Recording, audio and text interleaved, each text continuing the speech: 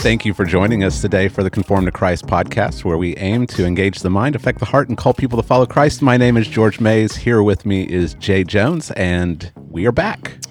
We're back. This is the first episode of Conform to Christ of the new year. Mm-hmm. And it's the first one we've had in, what, 4 weeks? Yeah, a month. 4 weeks? Mm-hmm. All right. Yep. Well, we're back, and hopefully we haven't lost all of our listeners over the last month. Hopefully they come back with us. We'll see. If not, it's always fun to talk to you, Jay. Yeah. Got some interesting articles that I've run across the last couple of weeks that I've been dying to share with you, but I knew we were coming back, and I was saving them for you, so they're here. I've got them pulled up and ready for you. Well, I try to take time off of this like altogether, so I haven't been collecting things. Okay, all right. Well, yeah. You haven't run across anything you're like, oh, this is a funny story. Well, there are plenty of stupid things. Yeah. But I'm just tired of talking about them. Oh, okay. I think I told you before. I'm tired we talk about it's like the same stuff comes up over and over and over. I'm pretty sure you haven't heard anything like this before, Jay. George, first, how was your Christmas? It was good. It was really good. Yep. Spent some time with my in-laws at their house and just kind of relaxed. Okay. Yeah, it was good. Nice. Yeah, had a good one. How was your? So you went to Hawaii. Mm-hmm. Yeah, my parents took us to Hawaii for their 50th wedding anniversary. So yeah, had a good time. Yeah, we did. Yeah, it was on. The trip was on them, so that's always good. Yeah. Yeah. How COVID crazy is Hawaii? Really crazy. The world has gone insane. So what does that mean? Okay, so first off, my family is unvaccinated. Who's getting triggered right now while you're driving? Might be time to repent. Jay, why are you so selfish? Yeah, so selfish. I try to follow the science, George. It says my immunity is 47 times better than people that have been vaccinated. Something like that. Came out of Israel. No, 27. What is it? 27, 47? 27. So I'll take my 27 and I'll roll with it. Yeah. So far, so good. Yeah. But it's crazy, dude. So here's the insanity of it all. We had to be tested before we travel. Okay. I guess I can understand that. I don't really know why. I mean, we're traveling to the United States from the U.S. to the U.S. Like, you don't have to do that if you go to Texas or another state, right? But anyway, we did. We had to schedule an appointment, get like a legit COVID test, not a stay-at-home, like a take-home test, like a real one. Mm-hmm. Get that, take it, like upload that into like a system, like a like a Hawaii database. Wow. Go to the airport, like check in with this station. You like turn this thing in.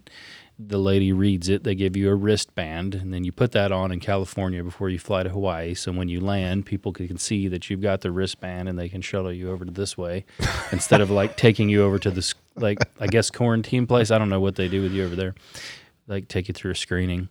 Wow. But here's the funny thing. Like, okay, we've gone COVID stupid. Mm.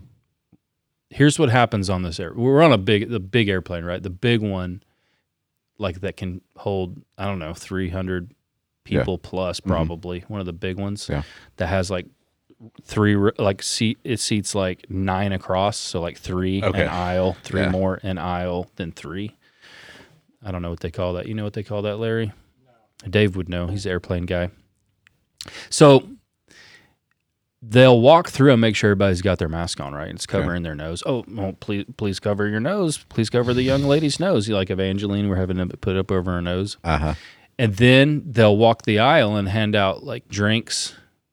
I don't know what you drink on airplane, but I always drink ginger ale. Okay. I don't know why. I never really have ginger ale at my house, but I always drink it on the airplane. It's like the airplane drink. Okay. Maybe for like stomach, I don't know. Ginger ale. Would you like crackers, sir? Cookies? Sure. In unison, 300 people take their masks off. And for the next 15 minutes, no one has a mask on and everyone's eating and drinking stuff. Yeah. Well, I think... Make it make sense, George. I think that I don't have it pulled up here. Yeah, I don't have it pulled up, but I'm pretty sure that one of the airline owners or CEOs testified before Congress that the masks don't really do a whole lot in that small space anyway. They don't. Like it's, what did he call it? He called it facial decoration, I think, or something like that. Yeah, they are now the left is now admitting things that we've been talking about for a year and a half. At least, well, it may have even been 2 years ago. Whenever we talked about how when they first realized that COVID was airborne, spread through aerosol. Yeah, like originally, I think they thought it was spread like by the flu through droplets. And so then like you wear a mask, it keeps your droplets from coughing onto surfaces, and people touch it, and then it spreads like that. But when it's aerosol, then it's airborne. Like 2 years ago, I remember was saying it. You could cough, and it shoots out from the sides of your mask. Yeah, and they know it can hang in the air for up to 5 hours. Okay, and someone walks through it 5 hours later, and they get COVID. Yeah, and I'm glad the world is finally catching up. Yeah, it's CNN. And I guess this. they had someone on CNN that said cloth masks are ineffective. CNN, huh? Yeah, it's like welcome. Will to, Twitter take it down? Welcome to 2020. Yeah, they've been saying this all along. I think. Right. I don't know what they were I guess they're hoping that when you cough, it'll keep the huge droplets down, and that would keep the spread down. I don't really know. Yeah, I don't know. But yeah, in unison, everybody takes them off, and everyone pretends like it's okay for the next 15 minutes. You're immune when you're eating. We've gone insane. Insane. It's just like walking into a restaurant with a mask on. Yeah, and then sitting down. Right. And like it magically disappears. While there's someone literally sitting behind you 1.5 feet, and what's separating you is like a backrest. It's crazy. So you get to Hawaii. Hawaii is, I mean, it's super awesome and fun, but I guess maybe they have more liberal politics in Hawaii. Oh, yeah. Yeah. We could not go into any restaurant, anywhere, any public place without a negative COVID test. So we had... we took with us like 18 COVID tests, and we took them while we were there. And we're honest, so we'll do what they ask us to do. But I don't really know how they would keep. Like, so we could have just taken one, right, and like taken it everywhere we went, and never taken another one. But we took them. We took them so we could go and with my parents into places and do whatever. But. Other than that, being outside, we were outside most of the time, so it wasn't that big a deal. You're outside, you don't have to wear a mask and stuff like that. Yeah. So we were outside a lot, so it was still a great time. You didn't walk along a deserted beach with your mask on like the president did? No. Okay, well, that's good. We didn't. That's good. So, yeah, it's... Well, I think it's funny because you went to Hawaii and had a great time. Yeah. Took all these COVID tests. Uh-huh. And then you came home and you got sick, right? Yeah. We got way sick, dude. Yeah. So, are you saying that there's other things you can get sick of besides COVID? That's not the only thing that people are getting sick from? Yeah, we apparently got the flu. So we took COVID tests while we were sick, and we were all negative. Yeah. But we were way sick. I had 103.9 fever. That's wild. And I was sick for a week. Yeah. And... yeah, so flu's out there. Yeah. It's making a massive comeback. There are other things. Was this time with the flu, was it worse than the time that right when we merged and you were sitting there next to me? Nope. No. But that was at the end. When I came, I think I had been fever free 24 hours, but I was still way sick. Yeah. No. Okay. I mean, it was pretty bad. Yeah. But yeah. And it's different. I told Angie, I said, when I had COVID, like it was really hard to breathe. You haven't had COVID, have you? Mm-mm. And you could tell. Not that I know of. You could tell like it's affecting you like down deep in your lung. And I didn't have as bad a fever or body aches or any of that. But the breathing, you could tell like it's in your lungs deep. Okay. And so it was like painful, like to breathe, like you'd get out of breath doing anything. With this flu thing, coughing was horrific, but it was all up here, burning like fire and all that stuff. But the fever and the chills are the worst part with the flu. Okay. That's a high fever. That's like go to the hospital. I think one more degree I would have gone to the hospital. One more degree? Yeah. 104.9? Yeah. Okay. Yeah. Yeah. When you're in a coma, they're carrying you into Yeah. Well, I'm glad you're feeling better. Yeah. I ran across this tweet. You want to hear some irony? Yeah. Since we're talking about COVID madness, this was from the Holocaust Museum in Illinois. It says, to ensure Illinois Holocaust Museum is as safe as possible for visitors, volunteers, and staff, the museum will require all guests ages 5 and plus to show proof of full COVID-19 vaccination to enter the building as of January 5th, 2022. I just think it's funny that's a Holocaust museum and you have to have like your little identification to it's crazy to get in. Yeah, It's nuts. They don't see the irony of it. Yeah, it's bonkers. Yeah.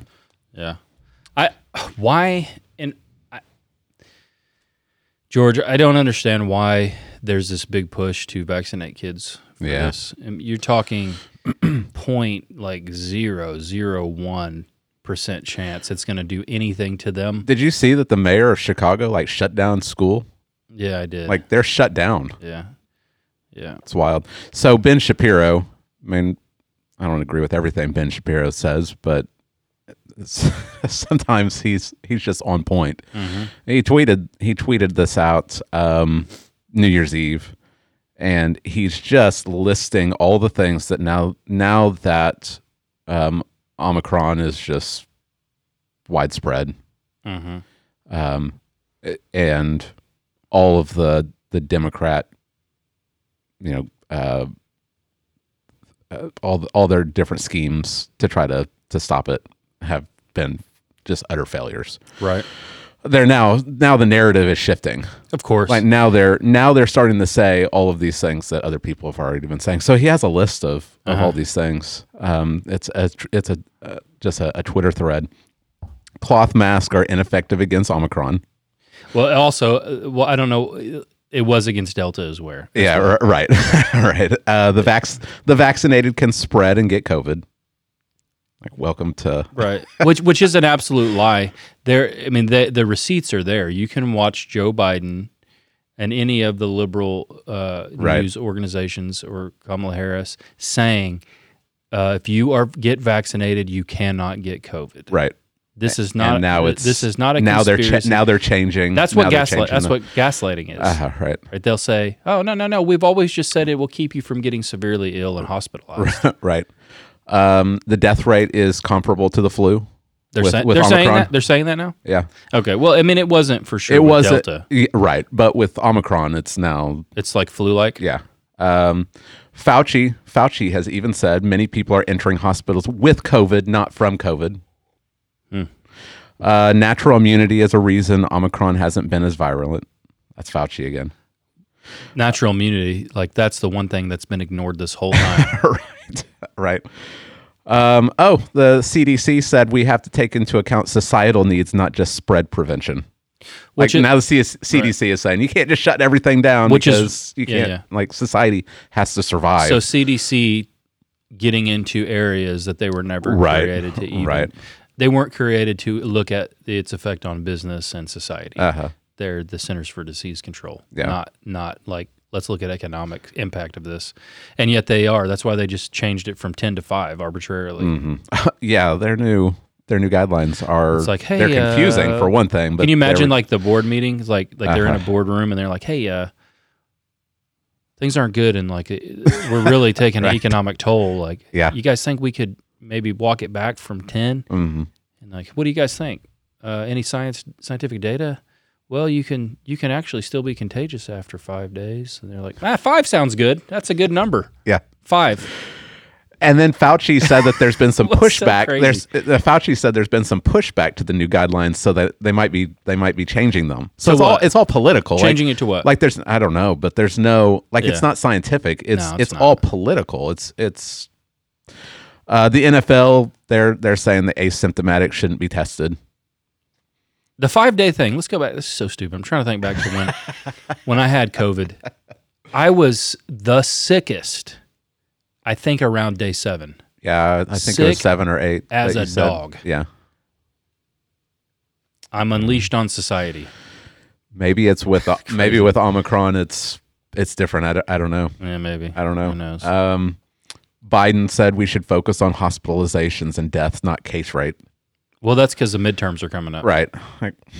Children are not at risk and schools should remain open. That's been the case the whole time. COVID is predominantly an illness affecting the immunocompromised and elderly, and we should not shut everything down because of it. These are all the things that they're saying because people are starting to wake up and say, why are we shutting everything down? Why are we acting so hysterical over this? Well, the policy should have always been protect the elderly and the immunocompromised. Right. That's what it should have always been. Yeah. Instead of doing what we did, I think we probably prevented herd immunity from happening a long time ago. So that was pretty fun reading that Twitter thread. Well, everyone knew because it's 1984. Right, they said all this stuff, but now they're changing it. The Ministry of Truth is going to be changing all of this. Of course, no matter what, the narrative was going to change by the midterm elections. Yeah. No matter what, even if Delta was still out there rampaging. Yeah. So, COVID madness. Yep. It will never end. I think some people don't ever want it to end. Yeah. Honestly, I think. It's weird. It's like even people, not just those who are in government power. It's like there is a strange group in society that likes this weirdness and doesn't ever want it to go away. Yeah. Australia is not allowing unvaccinated people to leave their house. And see, again, when it's turning back into a prison colony, right? When you come back to this. People have got to come out and I mean, it's all a lie. How can you say to an unvaccinated person, you can't do this because you may spread COVID, knowing that people who are vaccinated are spreading COVID? Right. That is a fact. Mm-hmm. That's not opinion. People say, "Oh, we got to follow the science." That's science. Yeah. Yeah. I don't know. Well, came across a couple of funny articles for you, Jay. Nothing too serious. Well, I mean, for the people involved, it would be serious, but for us, it's humorous. Okay. Found this article a couple of weeks ago. A man opened his ex-girlfriend's eyelids while she slept to unlock her phone and steal $24,000. How? Like, how does it? How? All right, so what kind of a deep sleep is this lady? Well, he drugged her. Oh, okay. Oh man. Yeah, he drugged her. So this was in China. He drugged her, and then he used her fingerprint to open the phone. Okay. And then whatever app this digital wallet was in, he needed an eye scan. Yeah. So he opened her eyelid while she was asleep and stole $24,000 from her. This guy was while she slept. This is like a Mission Impossible task here. Wish I had that. I could play that. Yeah, he cooked a meal for her and he laced it with cold medicine. Oh, yeah, man. I just thought that was funny. I've got no comments on it. I just thought it was. You have no spiritual commentary for us? I mean, don't steal. Don't steal. The Bible says don't steal. Yeah, I thought that was. I saw that and thought that you might enjoy that one. And then I found another one that said that South Korean officials are warning residents to safeguard their houses because cats have caused more than 100 house fires in the past 3 years. What?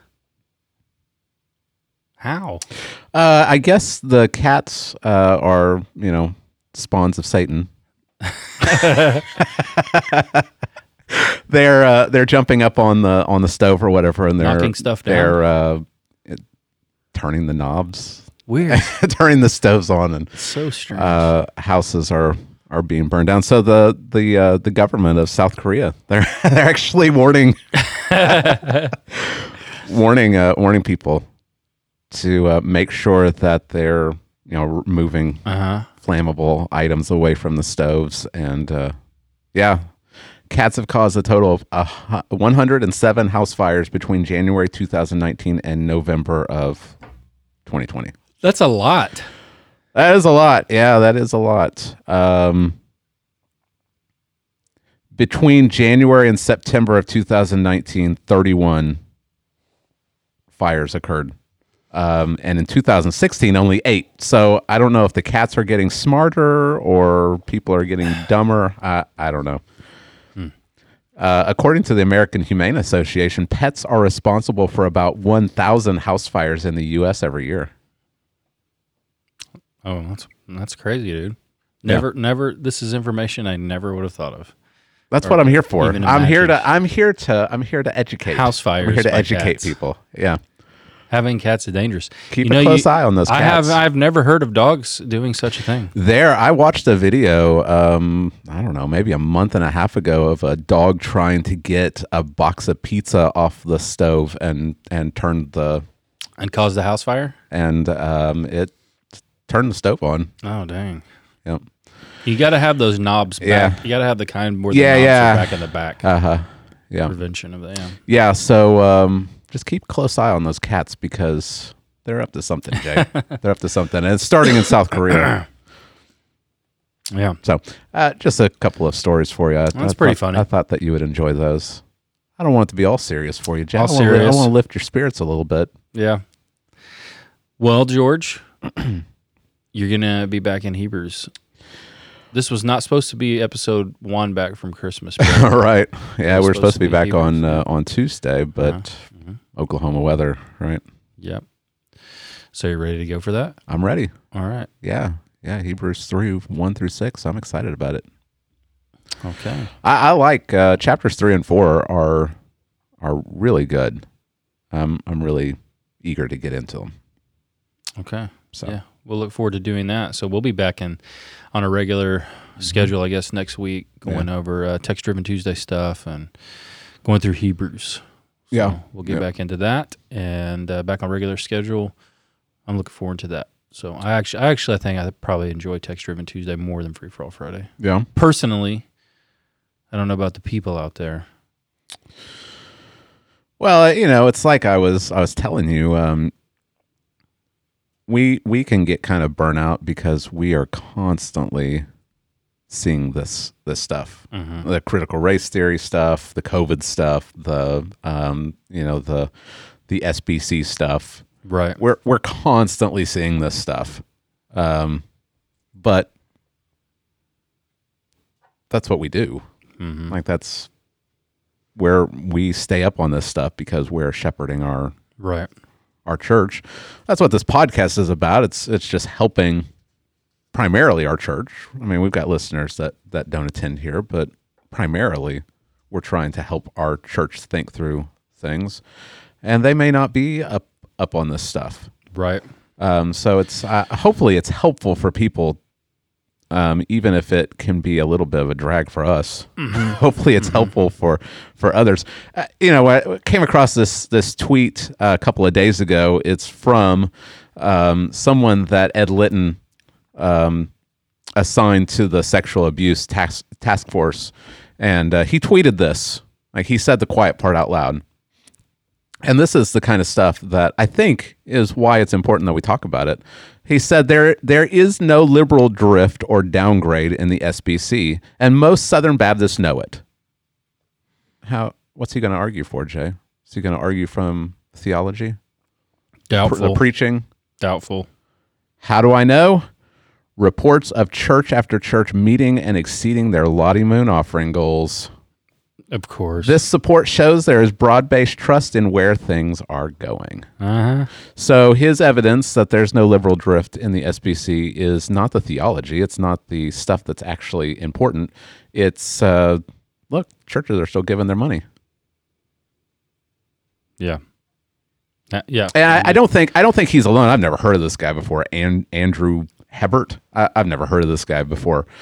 I saw this tweet, but I don't think that he's alone. I don't think this is an isolated idea. He may be saying it out loud when other people aren't, but I think this is the idea is, look, the money's coming in, so obviously everything's okay. Mm-hmm. But I think what's going on is that the average pew sitter is not up to date on everything that's going on. They're not seeing this stuff. They're not hearing this stuff. They've got more important things. They've got their jobs and their family and right. All this other stuff that's going on. They don't have time to keep up with what is the SBC elite doing. And so they're still giving because they think, they're trusting their pastor. Well, their pastor, it might be influenced by stuff. I mean, you're saying that a pastor that went to Southeastern Seminary and sat under someone that was teaching critical race theory doesn't think that there's anything wrong, and he's telling his congregation that everything's fine. Right. Obviously. Yeah. So I think that it's important that we get this stuff out there so that people can hear this. Because if not, they're gonna keep giving their money, and the elite are going to keep doing the same stuff that they're doing, yeah. and the congregations are going to be told, you know what, everything's fine. There's not really a downgrade. I ran across a Facebook post from a professor of mine mm-hmm. from Southern, and he was, I don't even know what he was criticizing people that just tweet bombs, right. And I'd say that we'd probably agree with yeah. the post as he wrote it, but I looked at some of the comments, and they were making fun of people who were saying that there is a downgrade in the Southern Baptist Convention, and that it's almost as if they're making stuff up. Sure, to show it, but the only stuff thing like this, the only thing you need to see that there is a downgrade. Now, we've said before, the main issue with the SBC is not liberalism in the sense that was encountered in the full-blown form at the conservative resurgence, right? Like right. there aren't professors teaching that the miracles in the Bible didn't happen. Right. And not outright rejecting inerrancy. So that's not the form of liberalism. And if that's usually how it's spun by those who are pro SBCers. Yeah. There's no liberalism here.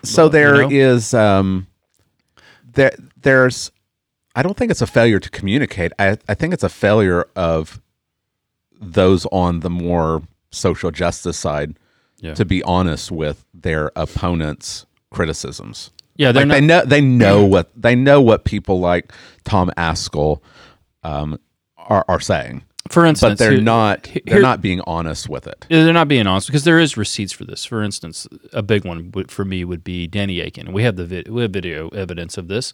We played the video of Danny Akin on here, right. and the way he was talking about interpreting the Bible, the technical term for it is standpoint epistemology. Right. Right. It's the idea that someone else, not from our background, we could use Amake, for instance. Amake's a large black man in our congregation. And he, being a black man, reads the Bible, according to Danny Akin, differently than I do. Yeah. And I would say, knowing Amake, that's total garbage. Right. Here's the reason why it's for in our case it would be garbage, because I think Amake would be committed to the text in a fashion that he would come to the Bible asking, what does this text mean mm-hmm. in general? Right. Like just using the grammar. Yeah. What did the author intend to communicate? Yeah. What Danny Akin was proposing in his video, though, is the legitimacy of someone who would arrive at different interpretations based off of their life experiences. Right. And that is a drift. Mm-hmm. Right? Yeah. And to ignore that is, people ignore it for a number of reasons. One, the SBC traffics in the exchange of influence and power. And I'll keep saying this till the day I die. The SBC is plagued by pragmatism, yes. But also what is a major problem with it is it traffics in influence and power, and people exchange it like a currency. Mm-hmm. So people who may see what we see, and they probably do, will keep their mouth shut. Yeah. Because they want to continue moving along in the SBC. They want to move to bigger churches. They want to be placed on committees. And so they'll keep their mouth shut. They won't say, "What, Danny, what are you talking about, dude?" Like, the text means what the text means. Right. Doesn't matter if some Hispanic woman reads it, or a black man reads it, or a white man reads it. It doesn't matter. Yeah. The text means what the text means. Mm-hmm. Right? Yeah. That for me is a prime example. Right. Now critical race proponents would say that you arguing for that is a white way of understanding.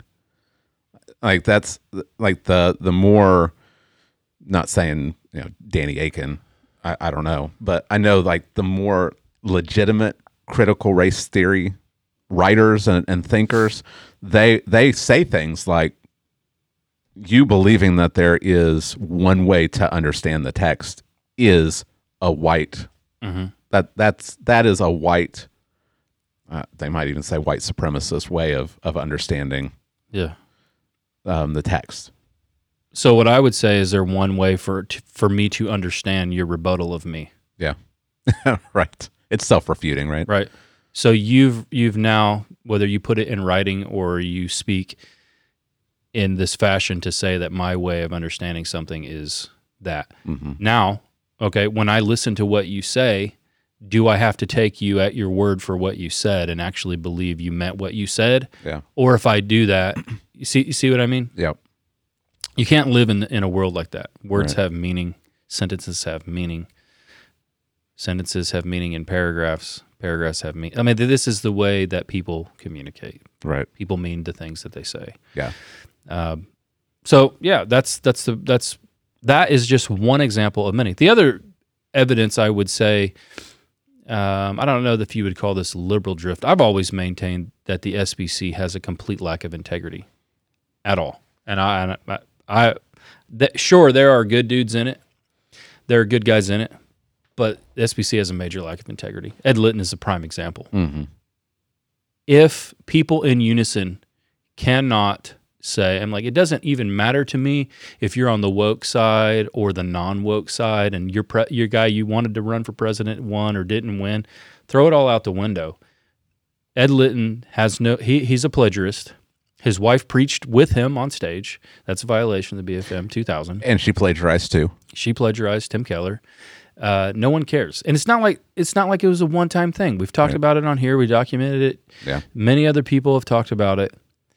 If any student in any SBC school were to go to preaching class and do what Ed Litton did, they, at the very least, would fail the class, and they might be disciplined and kicked out of the school. Yeah. For cheating. And yet the president is able to get by, and no one cares. And it's, again, we come to this thing called integrity, which the SBC does not have. Yeah. And I'll point to, again, the SBC, I think, should drop the Baptist name altogether. And I'll keep saying it because the last 4 presidents, maybe even 5, have presided over churches that do not have Baptist ecclesiology. They are run in the Episcopal form of church governance. They are not even Baptist by the historical definition of what a Baptist is. The only Baptist thing they do is baptize believers, right? But everything else, they're not. Well, and so how can you have integrity? They say they baptize believers, right? How can you have integrity and say we're Baptist? Yeah. When all of the last presidents preside over multi-campus churches, Now, I'm not arguing. You want to argue about the effectiveness or whatever, because those debates continue. Is that a good form of church governance? What's more biblical? That's a discussion for another time. That's not what the BFM 2000 is. Yeah. Autonomous local congregations, and they are not. Mm-hmm. So again, this idea that there's not a problem in the SBC, everything's fine, everything's good to go. Again, it's maintained so that the money machine can keep running. Right. Because I think what they're banking on is the older generation's not knowing what's going on. Yeah. But if you were to sit down like some little old lady, right, that's been SBC her whole life, and show her Danny Akin video, and then explain to her the words that came out of his mouth, she'd be horrified. She'd be shocked. Right? And so they also bank on the commoners. Yeah. The commoners not knowing the lingo to understand what they're saying. So they can then talk in circles around the commoners. The PhD, the educated, the elite will talk circles around the commoners in the SBC churches, and they'll believe everything is fine. There is this kind of arrogance, this scholarly arrogance amongst some of them. Neil Shenvi. You're right. He's a chemist, PhD in chemistry. Yeah, but right. he's also, he's a smart guy. He has been studying up on critical race theory. He's written about it. He's talked about it. Yeah. He can dialogue about it. But there are people that criticize him. Right. You're a chemist. You don't know what you're not what in do your you field. What do you have to say about this? Yeah, you're that's complete arrogance. If you can only speak about the one area in which you go to school for, all dialogue has completely been annihilated by that thought. Yeah, you need to first off, I'd say this: examine people's argumentation based off of what they present. Yeah, right. I don't care if somebody, has a high school education and their day job is that they're a heat and air guy. Right. Right. They may be brilliant. Yeah. And they may have the ability to, because they can read and digest information, and they may have legitimate arguments. Examine the argumentation. Yeah. It's a, I don't know what you would say. I'd say maybe even cowardly. You don't want to engage with people's thoughts, so you just dismiss them as someone who doesn't belong in your field.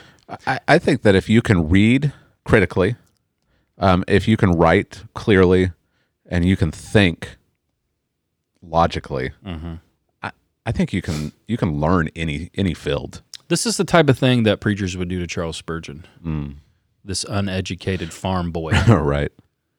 Well, read that uneducated farm boy. Mm-hmm. He'll write circles around you. Yeah. He has a photographic memory. He remembered everything he ever read. Yeah. They're people, and that's what they do to him. But they do it to everybody else. And say, "Oh, these issues are a little more nuanced and complicated than you understand." Right. Let me couch it this way for you. There's nobody denies the BFM 2000. Okay. Yeah. Everybody's lockstep with that. Ignoring that there are legitimate issues and there's legitimate problems. So one of the reasons that I think, we left, and we went through that whole episode, the SBC's become a hindrance to our ministry and our church. Yeah. You want us to keep giving money to an organization that actually being associated with you is now a hindrance to our local church's ministry. And that's a problem. So, but people keep doing what they do. Here's one thing I want to read on here, George. So Josh Buice, that's how you say it, right? Yep. Man, I know we got kids listening. I'm really tempted to say, so my Greek professor was kind of shunned out of the SBC too as well. I don't know the whole backstory, but I respect him. He's a person who has integrity, and he released this long thing about the word fundamentalist, and I can't remember who initially wrote it. C.S. Lewis wrote it, I think. It's brilliant. he equates the way liberals use the word fundamentalist to the word SOB. Okay. It doesn't. So it's not really a legitimate word. It's a derogatory term. Right. We would say like it's not. It's a way to dismiss someone without engaging to with denigrate them. Denigrate term with SOB. So, but it's a long thing by C.S. Lewis, and it's brilliant because it's C.S. Lewis. Okay. So if you don't want to engage with somebody, you just call them a fundamentalist. Right. So the hashtag is here, West Georgia Fundamentalist, but it's aimed at Bice because his church left the SBC. Yeah, they just left. He posted a long article out. I'd recommend you go and look up his article for the reasons why they are no longer Southern Baptists. Right. Yep. Yeah. And here's what this guy says, Jason Sampler. When your church gave 0.6% of undesignated gifts, 3,700 of $600K to the SBC in the last reporting cycle, you weren't really cooperating at all that much to begin with. Hashtag Georgia Fundamentalist. So you see, that tweet reveals very much what's wrong with the SBC. Right. And here are how things operate, okay? You will be put in places, starting in the local association.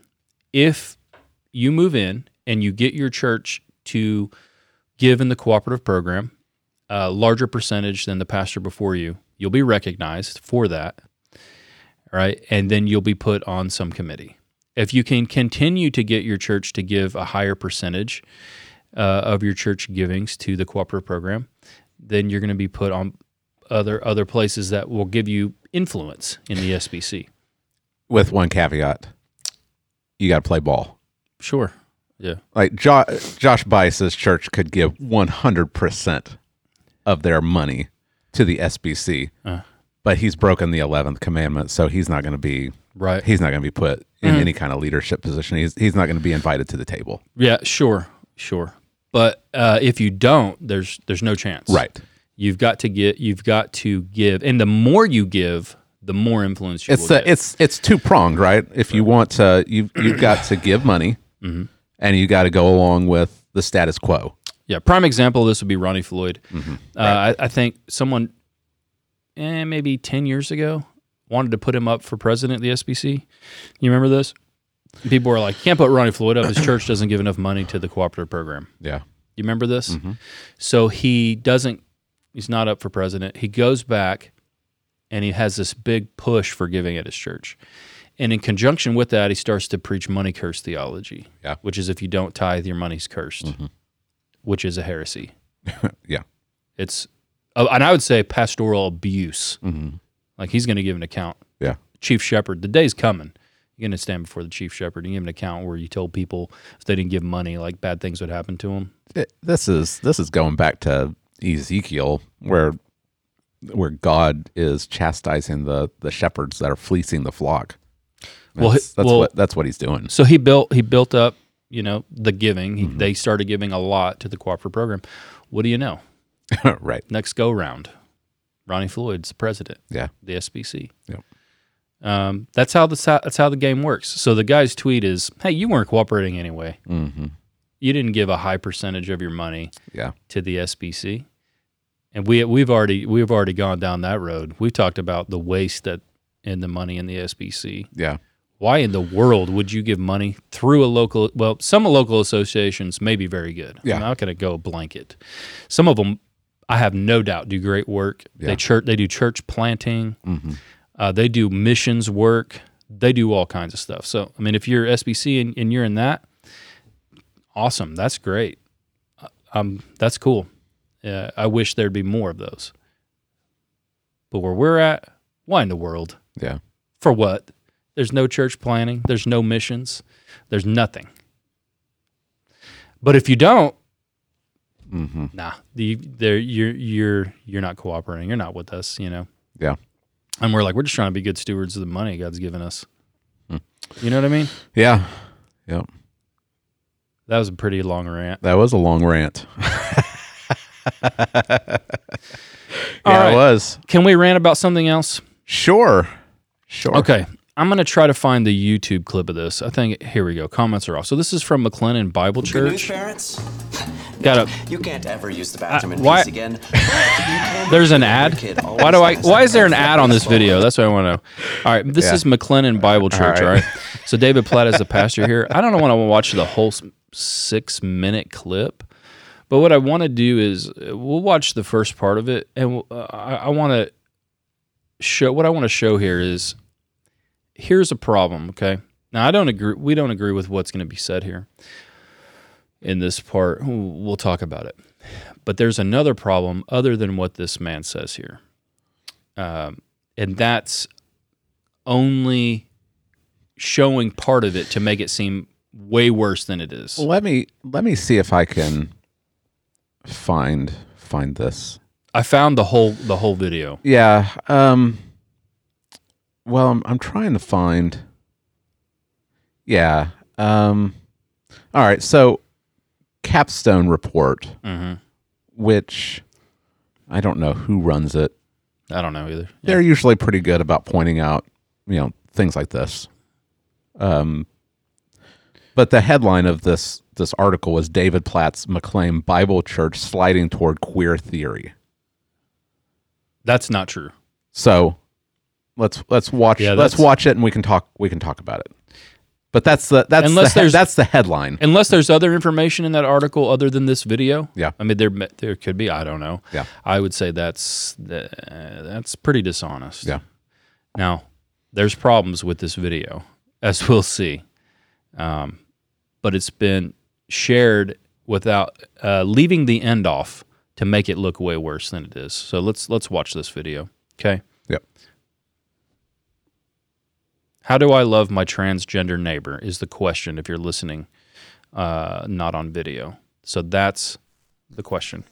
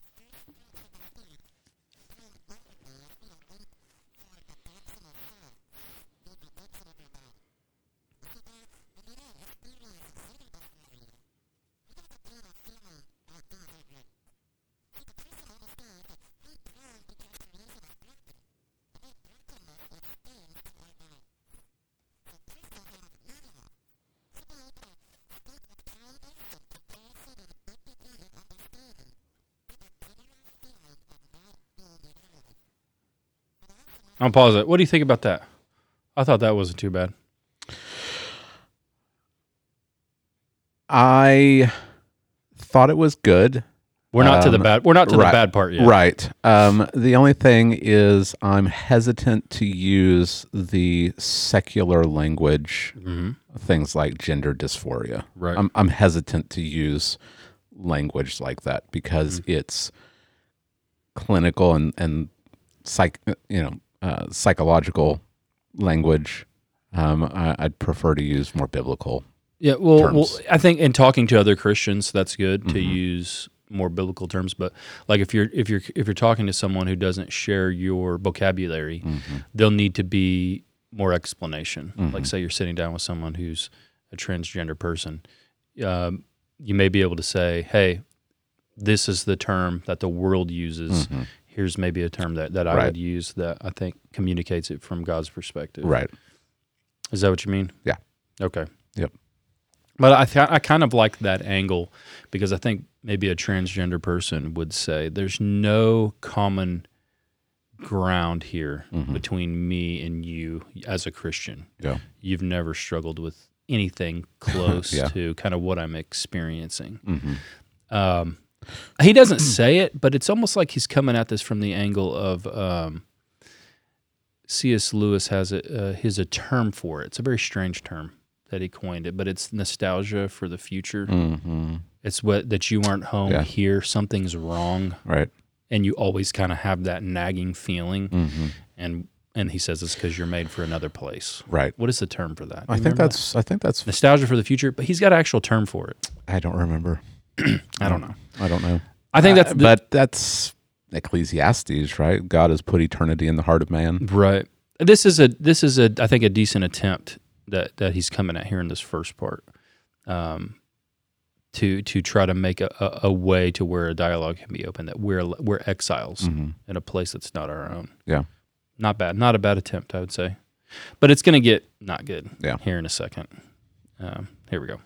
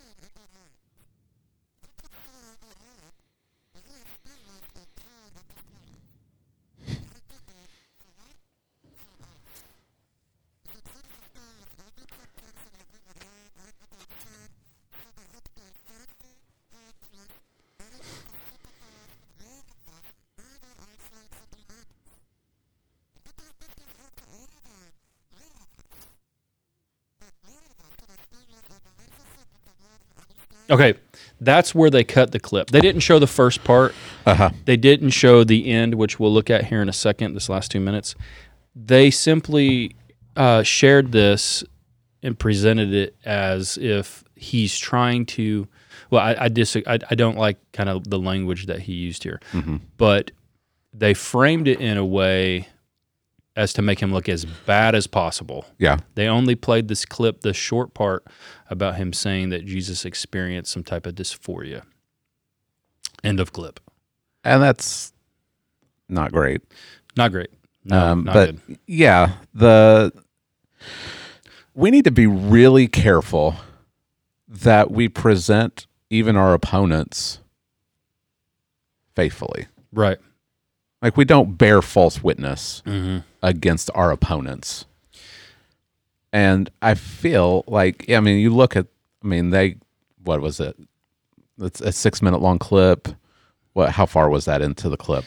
That was a couple minutes in. So there's a couple. Yeah. Left. So they just lifted the middle 2 minute to 4 minute mark, give or take, and they presented that as here's evidence that McLean Bible Church is moving towards queer theory. I don't believe in it for a second that David Platt is his church are moving toward that. Right. Yeah. Like if he and I got into a room, David Platt, and we talked, we probably would have some differences in our approach to sociological issues. Right. I have no doubt. And I think some of the things he said in that regard have not been helpful. Yeah. I have no doubt as far as sexual ethics go in the Christian worldview, he's not drifting there. I'd have to see a lot more evidence than this 2 minute clip that's lifted out of the whole video. Well, I think it's going to become clear when I play the end that this guy's not drifting there either. Yeah. Which is what's left off. I think David Platt has some serious problems. And I think that McLean Bible Church has some serious problems. Right. And there's video evidence that there are some serious problems going on there. I'm just amazed that the Cross Conference, T4G, are still having David Platt come. Even if it was all false, I still think until this, like, you got to shepherd your flock. Like, before you come and do the conference circuit, you got to get your own house in order. So I think that even if all the allegations against Platt and the leadership at McLean Bible Church is false, I think that until this stuff is resolved, I don't think that he should be speaking at Together for the Gospel. Yeah. Like, how are you supposed to listen to this guy when you know that he's got people that are, and there's videos of him lying. Right. He may have had good intentions. He may have even misspoken, but he hasn't come out and said, I misspoke. Oh, yeah, I clarified what happened. The church's constitution says we will not align with any denomination. And they are aligned with the Southern Baptist Convention. Right. And he said, no, we're not aligned with the Southern Baptist Convention. Right. Like, they've done everything that a church in the Southern Baptist Convention does to be in the Southern Baptist Convention, McLean Bible Church now does since Platt has become the pastor. Okay. And he told the congregation, no, we're not. There's video. Like, you can look this stuff up. Right. So there's a lot of serious problems, but that doesn't mean that we can just suddenly start twisting stuff and taking stuff out of context and making them look worse than they are. I think we need to present them faithfully and let them speak, right, and then evaluate what they say. So I don't like the way that he's saying it. I think that his theology here is a little off, but I don't think it's a drift towards queer theory like these articles are saying. There's a lot of this that goes on, though, assuming the worst of people, absolutely worst of them, leveraging that, capitalizing on it to say something or whatever. Another example of that would be the tweet that James White did. Like, James White's ministry has been beneficial, I'm sure, to both of us, probably to many of you listening. But I kind of felt the way he did Tim Keller was not right. Like, Tim Keller, we would say approach with caution because he's written some very good things and he's preached some good sermons. And there are a lot of things that we would say, hey, we don't agree with these things. These things are not helpful. One thing I think Keller, I was thinking about this. Those who have suffered, because I'm kind of obsessed with the problem of evil. You know that, right? So Tim Keller's like dying of pancreatic cancer. Yeah. You don't come back from that. He's dying a slow death. He's going to die from it. Don't know how far along, like where he's at, but he's in that time remaining faithful. He's remaining faithful to Jesus. He's not apostatizing. Tons of people apostatize over the problem of evil, especially when suffering becomes personal. He's not. So I think he's someone you could look at and say, okay, let's give him the benefit of the doubt on some things. He's got a strange way of communicating sometimes. But the tweet that he put this is around Christmas time, God became a baby in order to get close to you, right? And then James White, man, he jumped all over it. Right. And he dropped in the What would it be? It would be Edwardsian. Okay. Jonathan Edwards' main thesis of his life is God has done all things for his own glory, which is all true, right? So the incarnation is primarily, James White said, about the glory of God. Also not wrong, but neither is Keller's. Yeah. Keller's tweet's not wrong either, because his name is Emmanuel, which is God with us. Right. The Word became flesh, right? And dwelled with us, like tabernacled with us. This is also part of the Christmas message. That is very important. It's super important to those suffering, like Tim Keller, right? So I did not appreciate that, which James White did. There's too much of that going on in the world today. It's just made me tired. So, all right, back to this. All right, George, let's deal with this part. People listening are probably like, what is happening? Hopefully it's hanging together. This guy, let's deal with the problem of him saying Jesus experienced dysphoria. Okay. And so what he's done is he's tried to connect a dot to where a transgender person would say, no one knows what I'm going through and how I'm suffering, right, with this. And he's trying to tell them Jesus understands that. And the bridge he's doing is he's trying to say Jesus was tempted in every way we were, yet without sin. Hebrews 4:15, right? That's what the text says. The text says, we do not have a high priest who is unable to sympathize with our weaknesses, but one who in every respect was tempted as we are, yet without sin. So he's trying to tell them, look, Jesus was tempted with the same type of sin that you're tempted with. He experienced some type of dysphoria, yet he remained faithful and without sin. Now, that's a problem, and we need to kind of come at it to clarify this, because some people would say, "Oh, that's brilliant. Never thought of that before." And then there are others who would say, "You're blasphemous for saying that Jesus experienced dysphoria." All right, so I think that what we do nowadays is the opposite of what our forebears did. So you look at Jonathan Edwards, you look at the Puritans, the Reformers. They take a long time to say something. Like they're not pithy. Right. I mean, obviously Luther's got some pithy things, but they take a long time to explain what they're talking about. Problem with us is that we're so used to these tweets, these quick sound bites, that we just throw out terms without defining them, without explaining what we mean, walking through them. I mean, you look at Edwards, and you got to really be engaged with Edwards to see where he's connecting the dots, because he's drawing these logical inferences together to make his big overall point. We're not good at that anymore, right? So dysphoria is it's the opposite of euphoria. So euphoria is a sense of satisfaction and belonging. Dysphoria is dissatisfaction. It's distress. It's not belonging, right? In that sense, I think we probably could say that Jesus experienced some form of dysphoria. He's the son. He's the eternal Son of God. He's the sinless one. He's living amongst a sinful people. Dysphoria, just to clarify, the technical terminology of it. It's can include mood variations, grief, distress, difficulty.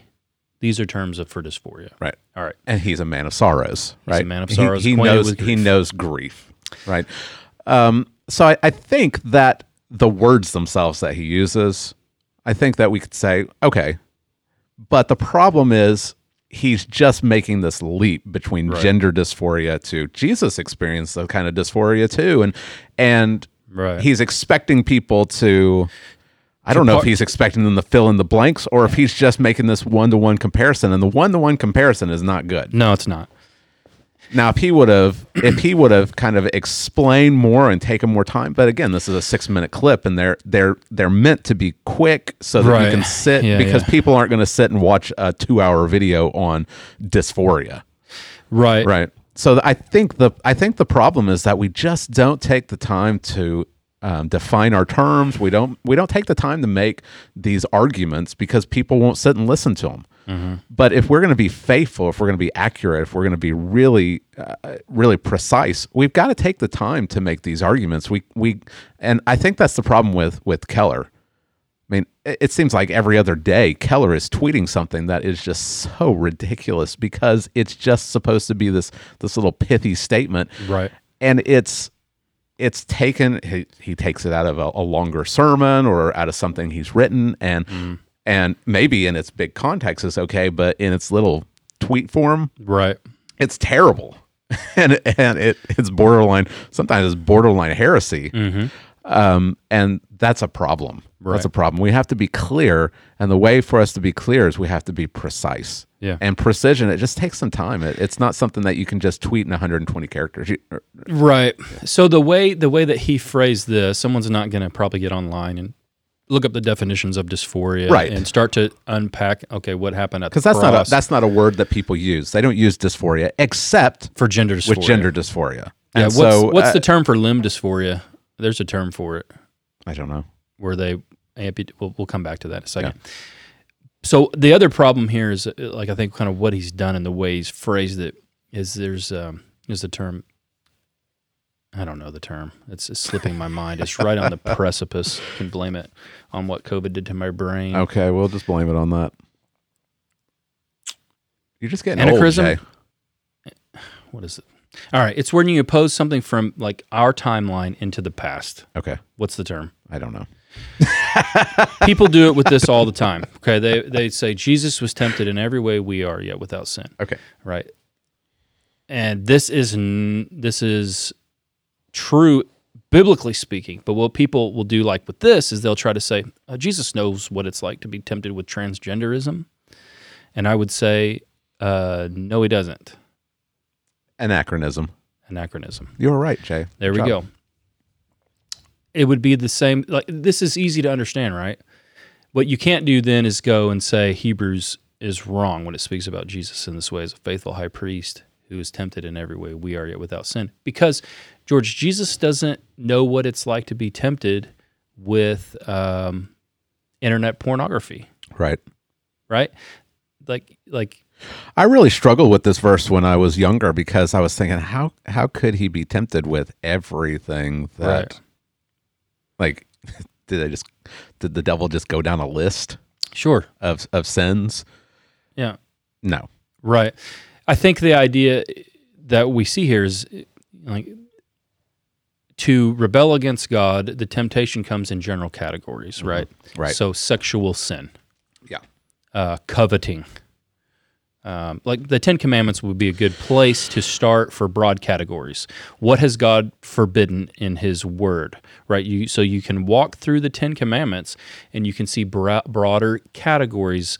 Now, each person underneath these categories, right, for sexual sin, you may be tempted in a way differently than I am, but the temptation is still there.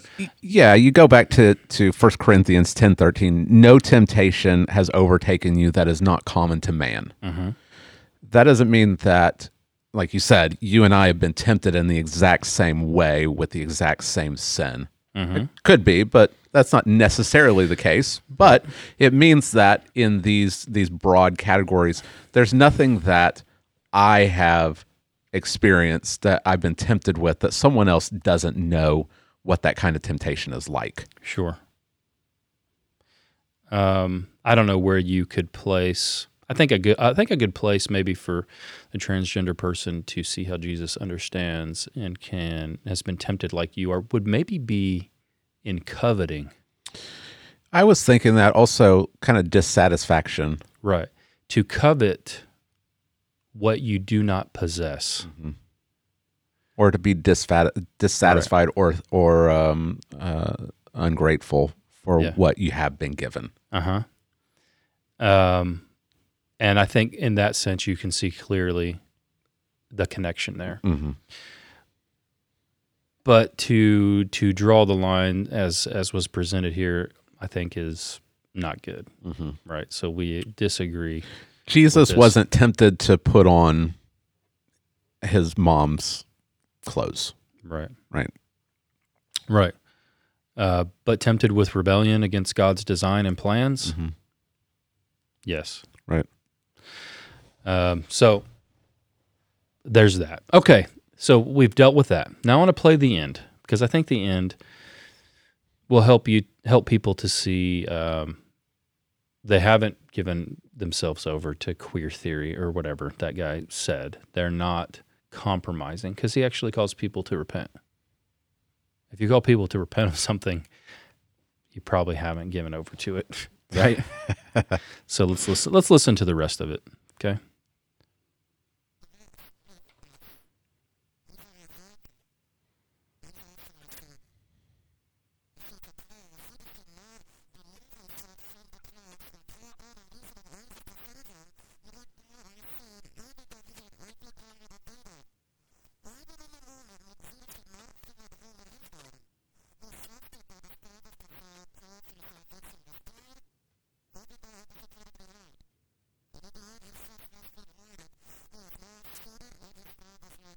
Your pause. I don't like that idea Jesus wasn't at home in his body. Right, yeah. I think that's almost a kind of a Gnostic idea. I think, again, we get down to communication. It's always better to stick with the biblical terminology. The biblical terminology, the language that's used. What is it like to be in eternal fellowship, eternity, to experience nothing but the love of the Father for eternity? Yeah. And then to have that flipped in an instant to where now you are cut off from God. Yeah. You're under his wrath. Jesus uses the word forsaken. Right. Why not use the biblical terms? Right. Right. Yeah. It's a relationship or covenantal idea, not he's not at home in his body anymore. Right. I get it. When he said that, I just thought that's not helpful. Yeah. It's not super helpful, because I don't think it's capturing what the text is actually saying. Right. Yeah.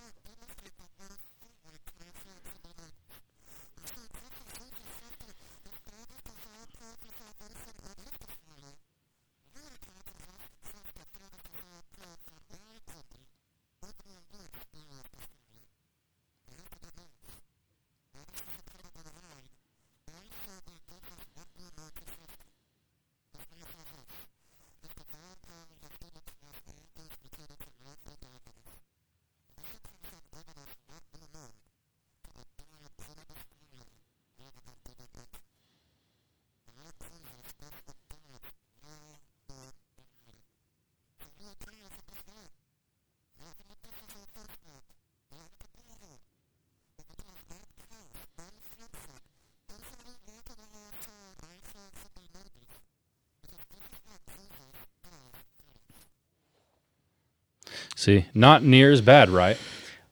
Yeah, he said we do not give in to gender dysphoria. Yeah. The only other thing I would say that maybe, again, just needs clarification is this idea of identifying as a gender dysphoria Christian. I don't know that was there. I don't know. Again, it's a little murky, because we want to believe the best. But we also know that there is that movement. What's it called? B-side Christianity.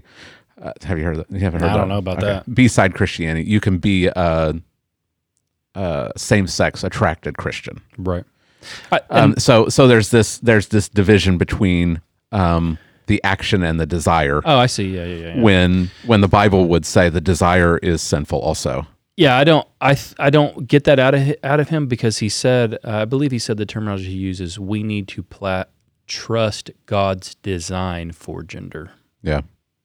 So that would entail repenting and believing God's plan for genders. Yeah, I'm just a little hesitant, just because I know that's gaining traction. Yeah. I it is. I'm pretty sure it's called B-side Christianity. You can look that up. Well, it's gaining traction, and that's probably what's behind people assuming the worst of this guy. Yeah. So, but I didn't get that out of there because of that key phrase, to trust God's plan for gender. Yeah. So that would mean if you have a different belief, you've got to switch your belief. Yeah. So, yeah. So it's not as bad as like Capstone Report and Reformation Charlotte are making it out. It's still not great. And I think there's good stuff, but I think there's bad stuff. I think they need to be more clear. I think they need to be more clear on their communication. Slow down. Even though we live in a time where you got to put out 5-6 minute clips because we're so. You got to be very careful because there are legitimate liberals, who have been attacking Jesus on these issues and saying outlandish things like he legitimately was not at home in his body. Right. Like, have you seen that stuff? Like they're actually making the claim that he was somehow like that. Yeah. Which, again, all of these we went through them on our episode we did on Christology, and we discussed all of that stuff. So, yeah, in our day and time, you got to be a lot more careful. Yeah. Stick to the biblical terminology. That's the safe place to be. Yeah. Yeah. Yeah, and I think that we need to push back against this, just these pithy little clips. I know that we live in a time where, we're just inundated with stuff. Every couple of minutes, the topic changes. You're watching TV and there's a commercial and commercial and commercial and commercial, and it's just, people have a hard time sitting and concentrating. Rather than just throwing up your hands and saying, well, that's just the way it is. I think we need to push back against that and say, that doesn't have to be the way it is, and it shouldn't be the way it is for Christians. Christians should be people that can actually think through a subject for a lengthy amount of time so that we can be precise about it, because it's important. Yeah. It's important for us to be exact and to say what the Bible says. And I think in a way that the Bible says it.